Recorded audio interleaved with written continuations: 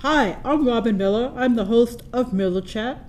This is my 23rd year of production. I am very happy to celebrate it today with Dr. Patience Hemingway.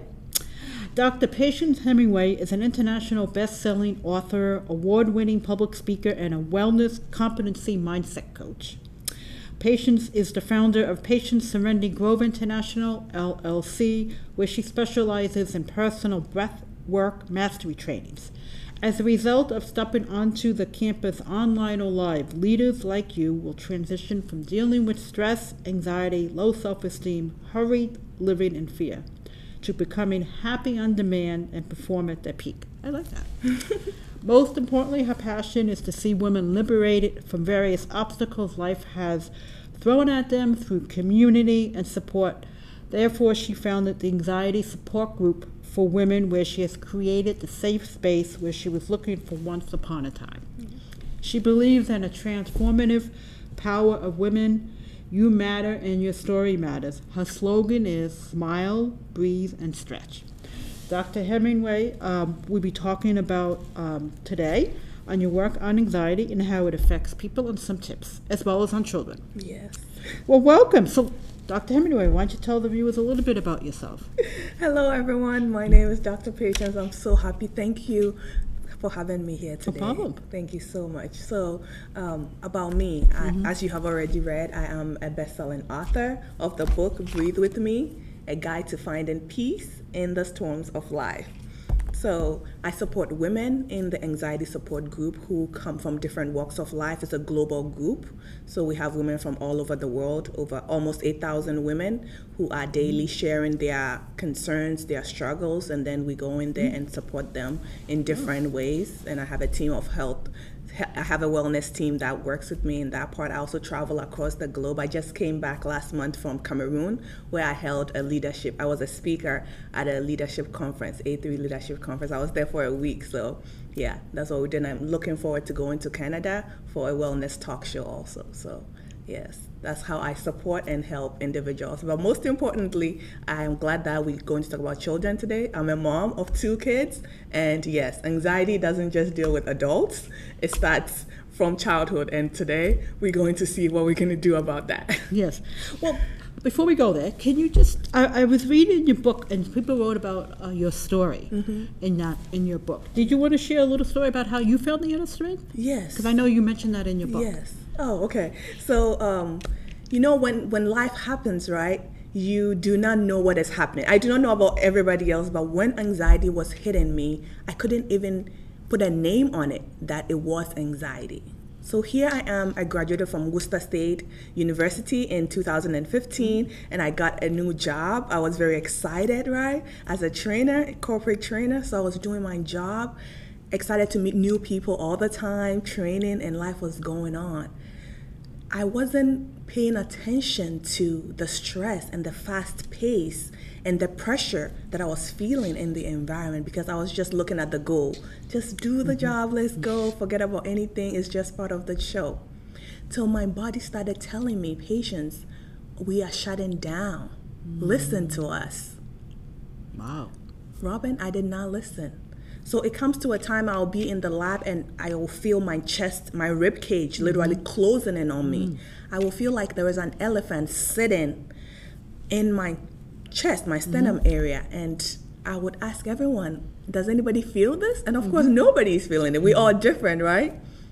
So I'll text my manager and let him know how I'm feeling. And I'll leave for the ER, UMass. I go there like twice a week during that time when it was happening. And I still couldn't put a name on it because when I go to triage, they hook me up, do every test, and I'm clean. I am all right. Interesting. So I kept going back to work and leaving in and out like that. And if you are a business owner, you wouldn't want your key person to be going in and out of the ER every other time, you know? No, it could be quite expensive, too. It is. Yes, at that time it wasn't funny anyway. So I realized that the ER wasn't a solution for me. So what else can I do to support myself? So I reached out to a community of women, okay? I'm a woman of color, so I was the only one in my office who was a woman of color, and nobody else was feeling what I was feeling, right? I'm like, let me reach out to other people who look and sound like me so I can ask if this is just me, so I can seek the right help, because the ER wasn't helping. And I reached out and they said, yes, this is what goes on, this is what happens. So I had somewhat of, you are not alone, it is what happens, okay? Because there were external things are happening in the office that I don't want to go to in this moment right now. So they advised me on what to do, and the killer was that, oh, this is a prescription list of what we take to help us to keep going so that we overcome what is happening. And because I had my master's in biotechnology and new drug discovery, there was a course I took in school called New Drug Discovery. And Robin, we literally, through the class, we sell the idea of illness to the market before we produce the drug, right? So that there is a market for it. So I knew what the drugs are about, and all the drugs that my friends were showing me, I have studied about it and what they can do long term. So I'm like, thank you for sharing, but I don't think that's the path I want to go on. So now ER is not working. The list they provided me is not something that I wanted to choose for myself. And I always remind people in the anxiety support group that your path is not my path. There are others who need the drugs to go on their day-to-day. It wasn't the path for me. So I'm not trying to say do not take medication or do not believe as the scientists or whatever we do. No, we are here to help somebody for a short time, okay? So I decided to ask myself, what else can I do? So one day it happened again while I was in the office. So I left the office this time, not to the ER. I drove past my office and went to a place, a neutral ground. I was crying. I couldn't, I was feeling the same pains again, and there was no solution. What can I do? And I heard a voice tell me, exhale. Robin, I was so mad. I'm like, exhale? Not at this time. With all the pressure on me, I was crying and talking. I'm like, no, I'm not exhaling. Don't tell me that. And then I heard the voice again, exhale, just do it. Okay. So I released, okay? And then I started feeling that little relief.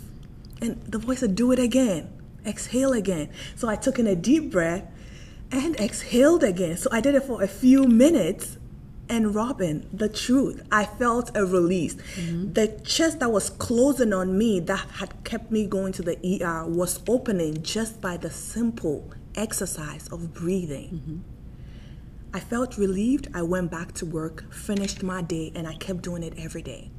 Then I sat down, and I didn't want to be selfish because I knew a group of women who just told me they feel these same things, and they have a backup on changing jobs or taking medication. So I'm like, let me do more research from what I just heard in my car and learn more about it and put it together. So that is how come this book was birthed, out of my trials, out of my health challenge, which was nearly costing me my job and seeping back home into family relations, because, you know, when you carry stress from work, you would take it home. You would take it to the streets. Road rage, people who didn't do anything to you. Of course. They feel, So that's a summary of how this work came about.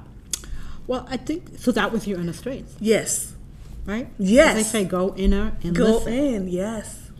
And that's how you develop trainings and workshops. Can you describe some of the trainings and workshops you have? I mean, you don't have to do them, but some of the trainings and workshops you have developed. Thank you so much. So I'm highly sought after. So I go to seminars and conferences, and I help people to realize that that nose that is in front of you is not to get into people's businesses, but honestly, it is for you to inhale, breathe in, and then I take them through the science of how the nose is made. The design of the nose, from the cilia, the hair-like structures in the nostrils that traps the pathogens from even getting in, and how the crevices and the shape of the nose is made to even warm up the air before it gets into our lungs. And I explain to them how the lungs is and what is going on in there. And then, because we're not just an island. It's not just about the nose and the respiratory system, but everything affects another part of the body. I explained to them how when you're having anxiety, it releases adrenaline and cortisol from your kidney, the adrenal gland on the kidney. It will release it into the bloodstream. Now your blood is pumping faster into the heart. Right. Overworking the heart leads to heart issues sometimes, and then it will be affecting everything else in your limbs, every part of you. So I give them a whole picture of what is happening, and of course tools to use, practical tools, easy tools to use that you can actually implement and be free. Yeah. Well, it's free. Like you said, it's free. It doesn't cost anything to breathe. No, but you have to do it the right way, because there is a statistic that 90% of the population is breathing incorrectly. I read that somewhere. You're absolutely correct. Yes, incorrectly. So we are breathing, yes, but are you breathing optimally and fully to actually heal you?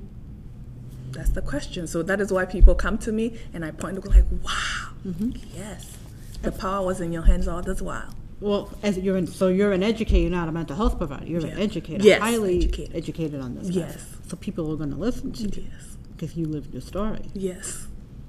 So you have lived experience. Lived experience. Which people like to hear about. All right. Well, let's shift gears a little bit. Yes. Let's talk about how the issue of anxiety affects children and teens. A few weeks ago, on a Facebook page we belong to, I put a video called Chasing Childhood, and it was by Beyond the Race to Nowhere, and it showed how children from all walks of life, from wealthy to middle class to working class, how they had anxiety. All types of anxiety, from addictions to obesity. And it was just showing how when kids used to play in the old days, because as I tell my son, go out and play. Right. He's like, where do you see kids today playing?